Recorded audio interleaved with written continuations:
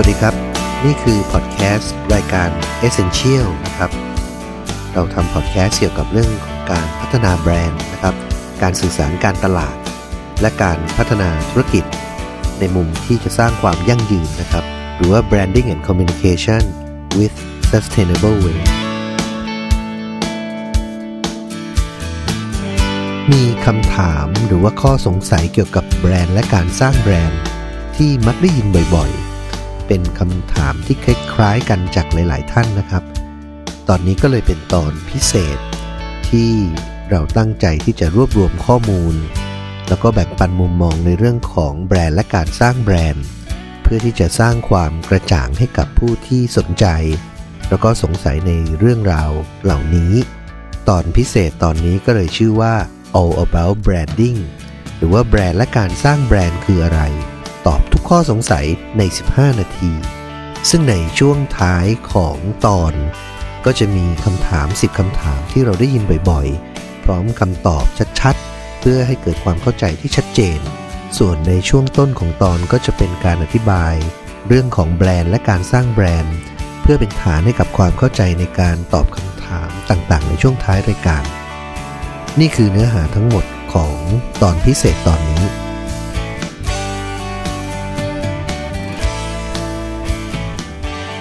เริ่มต้นที่คำว่าแบรนด์หมายถึงอะไรแบรนด์คืออะไรกันแน่ที่จริงแล้วคำว่าแบรนด์ก็มีวิวัฒนาการคล้ายๆกับคำอื่นๆเหมือนกันที่เติบโตไปควบคู่กับสังคม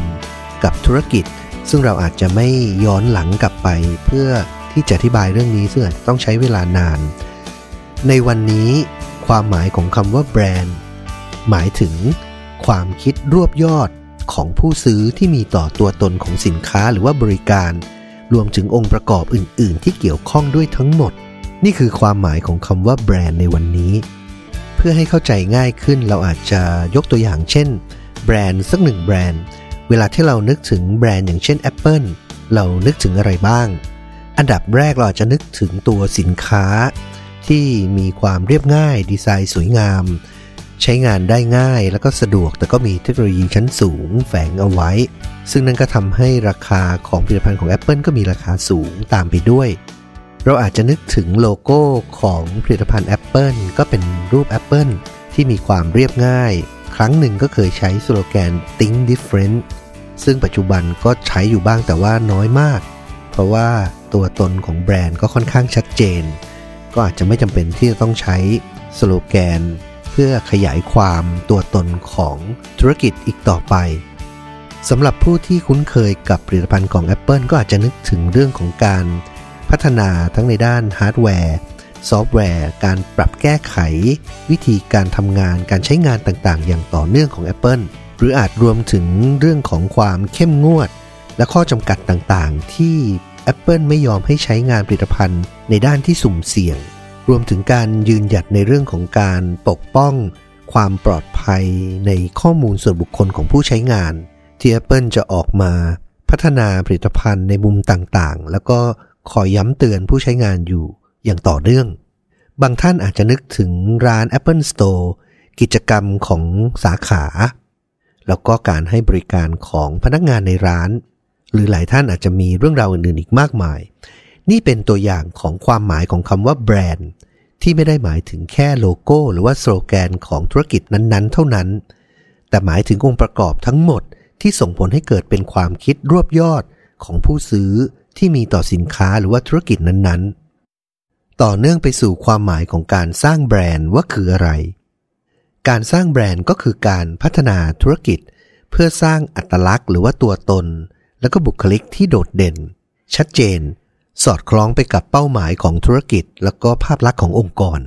ซึ่งก็คือการสร้างความคิดรวบยอดของสินค้าและก็บริการหรือว่าภาพรวมของธุรกิจเพื่อให้ตรงกับเป้าหมายทางธุรกิจและเพื่อให้สามารถสื่อสารไปถึงกลุ่มเป้าหมายหรือว่าผู้ซื้อได้อย่างตรงแม่นยำตามเป้าหมายเพื่อสร้างความคิดรวบยอดให้เกิดขึ้นนั่นเองเพราะฉะนั้นข้อดีของการพัฒนาแบรนด์หรือว่าการสร้างแบรนด์ก็คือการที่แบรนด์จะได้สำรวจวิเคราะห์เพื่อกำหนดตัวตนของธุรกิจเพื่อให้สอดคล้องไปกับตัวสินค้าและก็บริการหลัก และสามารถที่จะสอดคล้องควบคู่ไปกับความต้องการของผู้ซื้อหรือว่ากลุ่มเป้าหมายการสร้างแบรนด์นั้นจะช่วยให้ผู้ซื้อสามารถเข้าถึงคุณค่าของแบรนด์ได้อย่างแม่นยำทำให้แบรนด์มีแผนและแนวทางที่ชัดเจนในการขับเคลื่อนธุรกิจที่เป็นไปอย่างมีแนวทางทิศทางที่ชัดเจนไม่สเปะสปะการมีแผนหรือว่าแนวทางที่ชัดเจนจะช่วยให้สามารถหาจุดบกพร่องเพื่อการปรับปรุงได้อย่างง่ายแล้วก็ถูกต้องแล้วก็เป็นระบบช่วยให้สามารถวิเคราะห์แล้วก็พัฒนาตนเองได้อย่างมีประสิทธิภาพการสร้างแบรนด์จึงเป็นความจำเป็นทั้งเพื่อการพัฒนาธุรกิจการสร้างโอกาสในการแข่งขันไปพร้อมๆกันถ้าเราจะสรุปง่ายๆว่าการสร้างแบรนด์นั้นสร้างแล้วได้อะไรผลที่จับต้องได้ของการสร้างแบรนด์ในอันดับแรกก็คือการกำหนดอัตลักษณ์และภาพลักษณ์ของธุรกิจซึ่งจะต้องสอดคล้องไปกับสินค้าหรือว่าบริการของธุรกิจตรงกับความต้องการของกลุ่มเป้าหมายหรือว่าผู้บริโภคที่เป็นผู้ซื้อผลที่จับต้องได้ในอันดับแรกของการสร้างแบรนด์ก็คือการพัฒนาเครื่องหมายการค้าหรือที่เรียกว่าโลโก้ข้อความหลักหรือที่เรียกว่าสโลแกนคีย์เมสเสจต่างๆรวมถึงภาพลักษณ์ด้านอื่นๆในการใช้เป็นเครื่องมือในการสื่อสารไปสู่กลุ่มเป้าหมายที่สำคัญก็คืออัตลักษณ์เหล่านี้จะถูกออกแบบมาให้สอดคล้องเหมาะสมกับตัวตนของธุรกิจเหมาะสมกับสินค้าและบริการและเหมาะสมกับตัวตนของผู้บริโภคที่เป็นกลุ่มเป้าหมายในอันดับถัดไปการสร้างแบรนด์ก็จะช่วยให้ผู้ประกอบการหรือว่าเจ้าของธุรกิจเข้าใจตัวตนของตนเองมากขึ้นการสร้างแบรนด์จึงเป็นมากกว่าการสร้างภาพลักษณ์นั่นหมายความว่าการกำหนดอัตลักษณ์ที่ถูกต้องจะช่วยพัฒนาธุรกิจอย่างรอบด้านทั้งในด้านของการวิเคราะห์ผลิตภัณฑ์สินค้าหรือว่าบริการให้ตรงแม่นยำกับผู้บริโภคการปรับโครงสร้างองค์กรการเพิ่มประสิทธิภาพการบริหารจัดการธุรกิจการวิเคราะห์กลุ่มเป้าหมายพฤติกรรมและความเข้าใจของผู้ซื้อดังนั้นการสร้างแบรนด์ที่จริงแล้วจึงมีความหมายที่ไปไกลยิ่งกว่าการสร้างภาพลักษณ์ที่ชัดเจนเท่านั้นแต่เป็นการวิเคราะห์เพื่อกำหนดตัวตนของแบรนด์ในทุกๆด้านเพื่อให้สัมพันธ์สอดคล้องและก็ส่งเสริมกันซึ่งลักษณะเช่นนี้ก็จะเป็นเครื่องมือที่ทรงพลังที่ช่วยผลักดันขับเคลื่อนให้แบรนด์มีพื้นฐานที่มั่นคงช่วยสร้างโอกาสในการแข่งขันและทำให้มีแนวทางในการพัฒนาที่ต่อเนื่องและชัดเจนในข้อสุดท้ายการสร้างแบรนด์ก็จะช่วยให้มีแผนในการขับเคลื่อนและการประเมินผลที่ชัดเจนเพราะว่าการสร้างแบรนด์แทบจะเป็นอันหนึ่งอันเดียวกันกับแผนธุรกิจที่สามารถที่จะขับเคลื่อนแล้วก็นำไปสู่ความสำเร็จของเป้าหมายทางธุรกิจการสร้างแบรนด์จึงเกี่ยวเนื่องกับงานของธุรกิจในแทบทุกด้านเป็นการกำหนดเงื่อนไขและการรวบรวมข้อมูลอย่างหลากหลายเพื่อนำมาวิเคราะห์ซึ่งต้องใช้ทั้งศาสตร์และศิลป์และกำหนดออกมาเป็นแนวทางเป็นแผนในการขับเคลื่อนเพื่อการสร้างแบรนด์การมีแผนงานในการขับเคลื่อนที่ชัดเจนก็จะเป็นเครื่องมือสำคัญในการที่ธุรกิจจะสามารถตรวจสอบวิเคราะห์และประเมินผลแนวทางของธุรกิจได้อย่างสม่ำเสมอเพื่อให้สามารถปรับปรุงแก้ไขแนวทางต่างๆให้สอดคล้องกับสถานการณ์ได้อย่างเหมาะสมเพื่อนำไปสู่ความสำเร็จในเป้าหมายของธุรกิจนี่คือข้อดีของการสร้างแบรนด์หรือว่าการพัฒนาแบรนด์ซึ่งที่จริงแล้วทุกๆธุรกิจจำเป็นต้องสร้างแบรนด์เพราะแบรนด์ก็เปรียบเสมือนกับคนที่ผู้ซื้อต้องการรู้จักเพื่อให้เป็นข้อมูลในการตัดสินใจซื้อผู้ซื้อต้องการรู้ว่าคุณคือใครคุณทำอะไรคุณคิดอะไรคุณมีความแตกต่างอย่างไรการกำหนดบุคลิกตัวตนของแบรนด์เพื่อให้สามารถตอบคำถามต่างๆเหล่านี้ให้ได้ทั้งหมดควบคู่ไปกับการพัฒนาคุณค่าของสินค้าหรือว่าบริการรวมถึงสามารถสื่อสารบอกกล่าวตัวตนของธุรกิจให้กับผู้บริโภคได้รับรู้และเข้าใจถึงคุณค่าต่างๆได้ก็จะช่วยเพิ่มโอกาสในการแข่งขันและการเข้าถึงผู้ซื้อซึ่งก็คือหัวใจของความสำเร็จของธุรกิจการพัฒนาหรือว่าสร้างแบรนด์นั้นยิ่งมีความสำคัญมากขึ้นเรื่อยๆสำหรับกลุ่มธุรกิจที่มีคู่แข่งเยอะหรือว่าในกลุ่มธุรกิจที่เพิ่งเริ่มต้นใหม่การสร้างแบรนด์จะช่วยสร้างความแตกต่างสร้างการรับรู้ถึงตัวตนคุณค่าของสินค้าหรือบริการเช่นถ้าเรายกตัวอย่างง่ายๆในสินค้าประเภทเครื่องดื่มชูกำลังที่ทั้งราคาคุณภาพต่างก็ใกล้เคียงกันหมดผู้ซื้อมีตัวเลือกอย่างน้อยไม่ต่ำกว่า5แบรนด์คำถามก็คือว่าอ อะไรเป็นเงื่อนไขให้ผู้ซื้อเลือกแบรนด์ใดแบรนด์หนึ่งคำตอบก็คือตัวตนของแบรนด์ที่สามารถสื่อสารออกมาได้ตรงกับบุคลิกหรือความชื่นชอบส่วนตัวของผู้ซื้อนี่เป็นความจำเป็นของการสร้างแบรนด์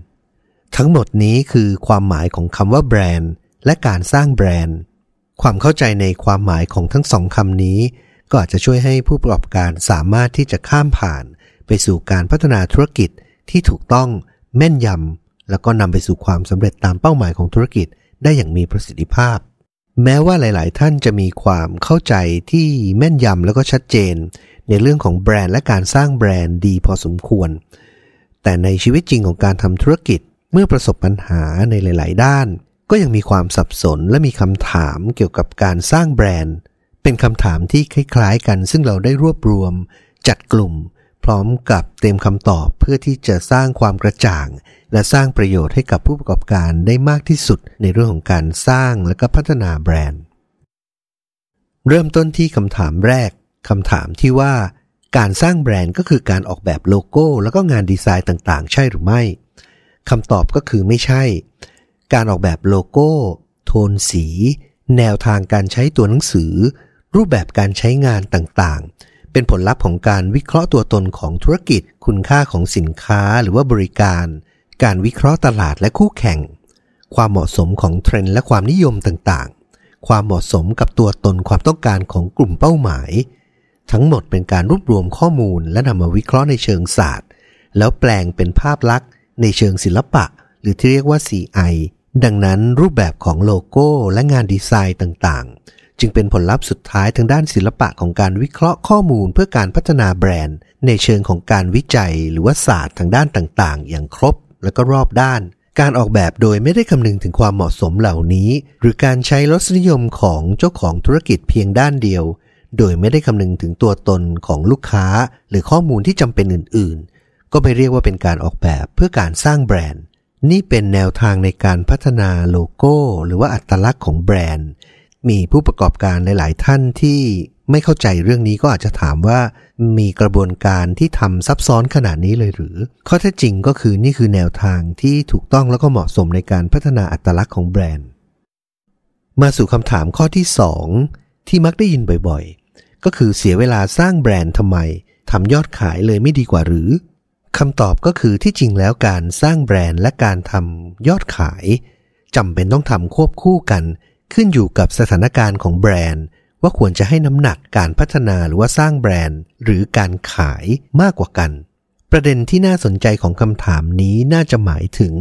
ในบางธุรกิจนั้นเน้นที่กิจกรรมการขายเท่านั้นแต่ก็ขายได้แล้วก็ขายได้อย่างต่อเนื่องซึ่งถ้ามองอย่างผิวเผินอาจจะเข้าใจว่าเป็นกิจกรรมการขายอย่างเดียวเท่านั้นแต่ที่จริงแล้วในกิจกรรมการขายได้มีการสะท้อนตัวตนของแบรนด์ออกมาด้วยเป็นการขายอย่างสร้างสรรค์สามารถสร้างทั้งแรงจูงใจโฆษณาจุดเด่นของสินค้าหรือว่าบริการอาจรวมถึงการลดแลกแจกแถมสุดท้ายก็เลยทำให้ขายได้ซึ่งก็จะเห็นว่าในกิจกรรมการขายนั้นเป็นการสร้างแบรนด์ไปด้วยในรูปแบบหนึ่งการขายได้จึงจำเป็นต้องมีเงื่อนไขเหล่านี้อยู่เสมอนั่นก็คือการที่ต้องมีแบรนด์ที่ดีคุณภาพของสินค้าจะต้องดีและต้องมีการสื่อสารที่ดีควบคู่ไปด้วยคำถามที่พบเจอบ่อยๆในข้อที่3ธุรกิจมียอดขายอยู่บ้างแล้วการสร้างแบรนด์จะช่วยเพิ่มยอดขายให้ได้หรือไม่คำตอบก็คือเพิ่มขึ้นแต่เป็นการเพิ่มขึ้นในระยะยาวไม่ได้เพิ่มอย่างชัดเจนในระยะสั้นเพราะการสร้างแบรนด์เป็นการปรับพื้นฐานทุกๆด้านให้สอดคล้องแล้วก็เหมาะสมกันซึ่งต้องใช้เวลาและจะเห็นผลในระยะกลางเป็นต้นไปและถ้าธุรกิจต้องการสร้างรายได้ในระยะสั้นเป็นครั้งไปก็ต้องทำเรื่องของการกระตุ้นยอดขายเช่นการโฆษณาการลดราคาการสร้างแรงจูงใจทางด้านการขายต่างๆซึ่งนั่นถือเป็นกลยุทธ์ในการขายไม่ใช่กลยุทธ์ในการสร้างแบรนด์ประเด็นที่ควรให้ความสำคัญก็คือการวิเคราะห์ธุรกิจของตนเองอย่างถูกต้องเหมาะสมบนพื้นฐานของข้อเท็จจริงผู้ประกอบการหลายๆท่านมักคิดว่าธุรกิจของตนเองนั้นไม่ต้องการสร้างแบรนด์เพราะว่าพัฒนาได้ดีอยู่แล้วสามารถเน้นที่กิจกรรมการกระตุ้นรายได้เพื่อเพิ่มยอดขายได้เลยซึ่งถ้ามองอย่างลึกซึ้งแล้วส่วนใหญ่จะเป็นความเข้าใจที่คลาดเคลื่อนเพราะว่าในมุมของธุรกิจถ้าการพัฒนาแบรนด์เหมาะสมและถูกต้องแล้วที่จริงการกระตุ้นยอดขายเป็นเรื่องที่ไม่ได้จำเป็นมาก มีสินค้าหลากหลายประเภทที่พัฒนาคุณค่าของสินค้าแล้วก็แบรนด์ได้ดีจนเราแทบไม่เคยเห็นกิจกรรมในการกระตุ้นยอดขายเพียงแค่สื่อสารผลิตภัณฑ์ใหม่ที่นำออกสู่ตลาดผู้ซื้อก็จะสนับสนุนสินค้าเหล่านั้นทันทีโดยไม่ได้รอกิจกรรมในการกระตุ้นยอดขายต่างๆแต่สำหรับธุรกิจที่ยังไม่ได้พัฒนาคุณค่าของสินค้าหรือว่าบริการหรือการสร้างแบรนด์อย่างแท้จริงแต่กลับไปให้ความสำคัญกับการกระตุ้นยอดขายมากกว่าแม้จะขายได้แต่ก็อาจจะไม่มากและต้องเพิ่มเม็ดเงินในการโฆษณามากขึ้นเรื่อยๆเพื่อที่จะให้มียอดขายเพิ่มขึ้น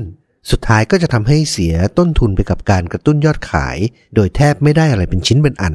การกระตุ้นยอดขายที่จริงทำได้และควรทำควบคู่หรือว่าหลังจากที่ได้พัฒนาแบรนด์อย่างมีประสิทธิภาพเต็มที่แล้วต่อเนื่องสู่คำถามที่ได้ยินบ่อยๆในข้อที่4ที่เนื้อหาต่อเนื่องกันก็คือที่จริงแล้วการสร้างแบรนด์ช่วยสร้างรายได้หรือไม่คำตอบก็คือการสร้างแบรนด์ช่วยสร้างรายได้ให้ทั้งในระยะกลางและก็ระยะยาวเมื่อผู้ประกอบการได้พัฒนาแล้วก็สื่อสารแบรนด์ไปสู่กลุ่มเป้าหมายอย่างเหมาะสมในระยะหนึ่งแล้วยอดขายจะเติบโตในอัตราที่สูงขึ้นอาจจะสูงขึ้นไม่มากแต่ว่าจะเติบโตอย่างมั่นคงและก็โตอย่างต่อเนื่องซึ่งธุรกิจสามารถที่จะสร้างกิจกรรมทางการตลาดต่างๆเพื่อร่วมกระตุ้นให้เกิดรายได้เพิ่มขึ้นจากแนวทางพื้นฐานของการพัฒนาและการสื่อสารแบรนด์ที่ดีอยู่แล้วซึ่งก็จะช่วยให้เกิดรายได้จากการกระตุ้นยอดขายที่ชัดเจนการสร้างและการสื่อสารแบรนด์จึงเป็นพื้นฐานของการสร้างรายได้ที่มั่นคงให้กับธุรกิจคำถามที่มักจะได้ยินบ่อยๆในข้อที่5ที่มักจะถามกันว่าเมื่อก่อนก็ไม่เคยสร้างแบรนด์ทำไมยังขายได้คำตอบก็คือเมื่อก่อนอาจจะมีคู่แข่งทางธุรกิจน้อยและผู้ซื้อก็มีพฤติกรรมที่สนับสนุนผลิตภัณฑ์หรือว่าสินค้าใหม่ๆก็เป็นเหตุผลที่ทำให้ขายได้แต่เมื่อมีสินค้าเป็นทางเลือกให้กับผู้ซื้อมากขึ้นคุณภาพก็อาจจะใกล้เคียงกันหรือว่าคู่แข่งอาจจะมีคุณภาพที่ดีกว่า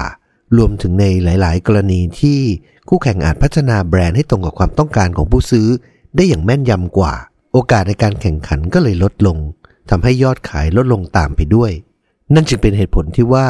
ตอนที่เริ่มขายสินค้าใหม่ๆแม้จะไม่ได้สร้างแบรนด์ก็อาจขายได้เพราะว่าคู่แข่งมีไม่มากและพฤติกรรมของผู้ซื้อที่นิยมที่จะทดลองของใหม่แต่เมื่อตลาดเริ่มมีผู้เล่นมากขึ้นคุณภาพของสินค้าการสร้างและสื่อสารแบรนด์ก็จะเป็นปัจจัยพื้นฐานของการขายคำถามข้อต่อไปข้อที่6ที่ถามว่าขายของเล็กๆน้อยๆธรรมดาจำเป็นต้องสร้างแบรนด์ด้วยหรือคำตอบก็คือต้องสร้างเพราะแบรนด์ก็คือตัวตนซึ่งแม้แต่ในร้านค้าออนไลน์มาร์เก็ตเพลสต่างๆที่เราคุ้นเคยกันดีก็ยังมีสถานะให้ผู้ซื้อรีวิวเช่นคะแนนการตอบกลับยอดการขายความรับผิดชอบในด้านคุณภาพของสินค้าการส่งสินค้าต่างๆซึ่งเราอาจจะเห็นว่าสินค้าในประเภทเดียวกันแม้ว่าราคาจะถูกกว่าแต่ถ้าการรีวิวไม่ดีผู้ซื้อก็อาจจะยอมซื้อสินค้าในราคาที่สูงกว่าจากร้านที่มีการรีวิวดีกว่าก็เป็นไปได้นี่ก็คือส่วนหนึ่งของการสร้างแบรนด์เมื่อไหร่ที่ผู้ขายไม่ได้มีคนเดียวผู้ซื้อมีทางเลือกแบรนด์ที่ดีก็จะเป็นเครื่องมือให้ผู้ซื้อตัดสินใจเลือกคุณไม่ใช่คนอื่นการสร้างแบรนด์จึงมีความสำคัญเสมอคำถามที่ได้ยินบ่อยๆในข้อที่7ถามว่ามีแบรนด์อยู่แล้วต้องสร้างแบรนด์ใหม่ด้วยหรือการรีแบรนด์คืออะไรแล้วทำไมต้องมีการเปลี่ยนโลโก้ข้อนี้เรารวบคำถามที่เกี่ยวเนื่องกันหลายๆคำถามเข้าด้วยกันซึ่งก็ตอบได้ว่าถ้าการมีแบรนด์หมายถึงแค่การมีโลโก้สินค้าก็ควรต้องสร้างแบรนด์ตามที่อธิบายในหลายๆข้อมาแล้วเพราะว่าการสร้างแบรนด์จะช่วยพัฒนาธุรกิจและสร้างโอกาสในการแข่งขันแต่ถ้าการมีแบรนด์อยู่แล้วในความหมายที่มีกระบวนการในการพัฒนาแล้วก็สร้างแบรนด์อยู่แล้วแต่คิดว่ายังไม่เหมาะสมถูกต้องในบางด้านอยากจะมีการพัฒนาเพิ่มเติมปรับเปลี่ยนลักษณะนี้เราก็จะเรียกว่าการรีแบรนด์หลังจากที่ได้มีกระบวนการในการวิเคราะห์ปรับเปลี่ยนปรับปรุงต่างๆตามที่เห็นสมควรก็จะพิจารณาต่อว่ากระบวนการในการปรับเปลี่ยนนั้นเป็นไปอย่างมากหรือว่าน้อยอย่างไรกระทบหรือว่ามีความจำเป็นจะต้องปรับเปลี่ยนภาพลักษณ์เพื่อให้เหมาะสมกับการปรับเปลี่ยนใหม่ๆที่เกิดขึ้นหรือไม่ โดยส่วนใหญ่การปรับเปลี่ยนหรือปรับแก้ไขโลโก้ก็เป็นไปเพื่อให้เหมาะสมกับแนวทางที่ได้ปรับปรุงใหม่เข้ากับตัวตนใหม่เข้ากับกลุ่มเป้าหมายที่มีการกำหนดใหม่ในทางอ้อมก็เพื่อเป็นการแสดงออกต่อสังคมและก็กลุ่มเป้าหมายหรือว่าผู้บริโภคว่าแบรนด์ได้มีการปรับเปลี่ยนไปสู่แนวทางใหม่แล้วนี่คือสาเหตุของการปรับเปลี่ยนโลโก้คำถามที่มักจะได้ยินบ่อยๆในข้อที่8ข้อนี้มีความสำคัญก็คือมักจะถามกันว่าการสร้างแบรนด์ทำเองได้หรือไม่ขั้นตอนเป็นอย่างไรคำตอบก็คือทำเองได้บนพื้นฐานของความพร้อมและความเข้าใจซึ่งนี่เป็นเหตุผลหนึ่งที่เราพยายามแบ่งปันมุมมองในเรื่องของแบรนด์และการสร้างแบรนด์ซึ่งก็สามารถที่จะรับฟังได้จากพอดแคสต์ในตอนที่ผ่านๆมาหรือสามารถหาอ่านได้จากบทความใน positioningmac.com หรือใน essential.co.th ขั้นตอนอย่างย่นย่อในการพัฒนาแบรนด์ก็คือการที่ผู้ประกอบการจะต้องทำความเข้าใจการเชื่อมโยงใน3ด้านแรกก็คือด้านโครงสร้างของธุรกิจด้านที่2ด้านสินค้าและก็บริการหลักและด้านสุดท้ายด้านที่3ก็คือด้านของการตลาดและการวิเคราะห์กลุ่มเป้าหมายโดยผู้ประกอบการจะต้องวิเคราะห์ใน3ด้านนี้เพื่อหาแนวทางที่เป็นจุดร่วมเพื่อสรุปออกมาเป็นแผนและกำหนดเป็นเป้าหมายในการขับเคลื่อนธุรกิจซึ่งก็จะทำให้ได้แผนในการพัฒนาธุรกิจและโครงสร้างองค์กรที่มีทิศทางสอดรับไปกับการเชื่อมโยงการกำหนดและสร้างอัตลักษณ์ที่สอดคล้องไปกับธุรกิจสินค้าหรือบริการรวมถึงความต้องการของกลุ่มเป้าหมายซึ่งก็จะเชื่อมโยงไปสู่การกำหนดแนวทางในการสื่อสารที่แม่นยำเพื่อสื่อสารคุณค่าตัวตนของธุรกิจไปสู่กลุ่มเป้าหมายซึ่งทั้ง3ด้านนี้ควรกำหนดให้เป็นแผนงานหลักแล้วก็เชื่อมโยงให้เป็นแผนงานเดียวกันเพื่อให้การพัฒนาเป็นไปอย่างสอดคล้องแล้วก็มีทิศทางเพื่อให้สามารถกำหนดวิเคราะห์แล้วก็ตรวจสอบแผนงานได้ตามช่วงเวลาที่แน่นอนเพื่อการประเมินผลและปรับปรุงแผนให้มีประสิทธิภาพอยู่เสมอนี่คือขั้นตอนอย่างย่นย่อของการพัฒนาแบรนด์ด้วยตนเองคำถามที่พบเจอบ่อยๆข้อที่9ที่ถามว่าสร้างแบรนด์แล้วทำไมยังขายไม่ได้คำตอบก็คือการสร้างแบรนด์นั้นคือการพิจารณาทุกองค์ประกอบของธุรกิจรวมถึงด้านของการสร้างและสื่อสารอัตลักษณ์หรือว่าตัวตนของธุรกิจสื่อสารคุณค่าของสินค้าไปสู่กลุ่มเป้าหมายหรือว่าผู้ซื้อโดยกำหนดเป็นแผนเพื่อการพัฒนาทุกด้านไปพร้อมๆกันนั่นหมายถึงจุดแข็งของสินค้าหรือว่าบริการจะต้องได้รับการตรวจสอบและพัฒนาอยู่เสมอเพื่อรักษาและเพิ่มคุณภาพให้สูงขึ้นอย่างต่อเนื่องและสม่ำเสมอโครงสร้างและการบริหารธุรกิจจะต้องเป็นไปเพื่อส่งเสริมการสร้างคุณค่าของสินค้าหรือบริการการสร้างและสื่อสารตัวตนจะต้องสอดคล้องและส่งเสริมทั้งสินค้าบริการรวมถึงภาพลักษณ์ของธุรกิจอย่างสอดคล้องกันทั้งหมดนี้เป็นปัจจัยในการตัดสินใจของลูกค้าเป็นความคิดรวบยอดของผู้ซื้อที่จะมีต่อธุรกิจดังนั้นถ้าในปลายทางของการพัฒนาแบรนด์ผลที่เกิดขึ้นคือยังขายไม่ได้ก็อาจจะต้องทบทวนองค์ประกอบต่างๆว่าได้ทำครบถ้วนถูกต้องเหมาะสมแล้วหรือไม่นี่คือคำตอบของคำถามที่ว่าสร้างแบรนด์แล้วทำไมยังขายไม่ได้คำถามที่พบเจอบ่อยๆในข้อสุดท้ายข้อที่10ก็คือการสร้างแบรนด์เป็นทางออกของธุรกิจจริงหรือคำตอบก็คือการสร้างแบรนด์มีบทบาทที่สำคัญและจะยิ่งทวีความสำคัญเพิ่มมากขึ้นเรื่อยๆเพราะกระบวนการของสังคมในการขับเคลื่อนไปผ่านเทคโนโลยีกระจายไปสู่วงกว้างมากขึ้นความง่ายและความฉลาดทำให้ธุรกิจขนาดกลางและขนาดเล็กธุรกิจเฉพาะทางธุรกิจท้องถิ่นเกิดและเพิ่มปริมาณมากขึ้นอย่างต่อเนื่องส่งผลให้เกิดการแข่งขันเพื่อเข้าถึงผู้บริโภคที่เพิ่มมากขึ้นตามมาอย่างหลีกเลี่ยงไม่ได้ในด้านผู้ซื้อก็มีทางเลือกที่เกิดขึ้นอย่างมากมายอย่างไม่เคยมีมาก่อนผู้ซื้อสามารถที่จะเปรียบเทียบข้อมูลของสินค้าหรือว่าบริการต่างๆเพื่อการตัดสินใจซื้อสินค้าที่ตรงกับความต้องการของตนเองได้อย่างง่ายสะดวกและรวดเร็วดังนั้นธุรกิจที่ต้องการส่วนแบ่งการตลาดจากคู่แข่งต้องการการขายที่ต่อเนื่องการสร้างแบรนด์จึงเป็นทางออกของธุรกิจด้วยเหตุผลต่างๆเหล่านี้นี่คือเนื้อหาทั้งหมดในตอนพิเศษ All About Branding แบรนด์และการสร้างแบรนด์คืออะไร และ 10 คำถามที่มักพบเจอบ่อยๆในเรื่องของแบรนด์และการสร้างแบรนด์ขอบคุณที่ติดตามและหวังว่าข้อมูลทั้งหมดที่เราแบ่งปันกันจะสร้างประโยชน์ให้กับผู้ประกอบการในการก้าวผ่านยุคของความเปลี่ยนแปลงเศรษฐกิจที่ซบเซาและภัยพิบัติต่างๆที่เกิดขึ้นหวังว่าจะได้รับประโยชน์แล้วก็ขอเป็นกำลังใจให้กับผู้ประกอบการทุกๆท่านขอบคุณที่ติดตามและสวัสดีครับ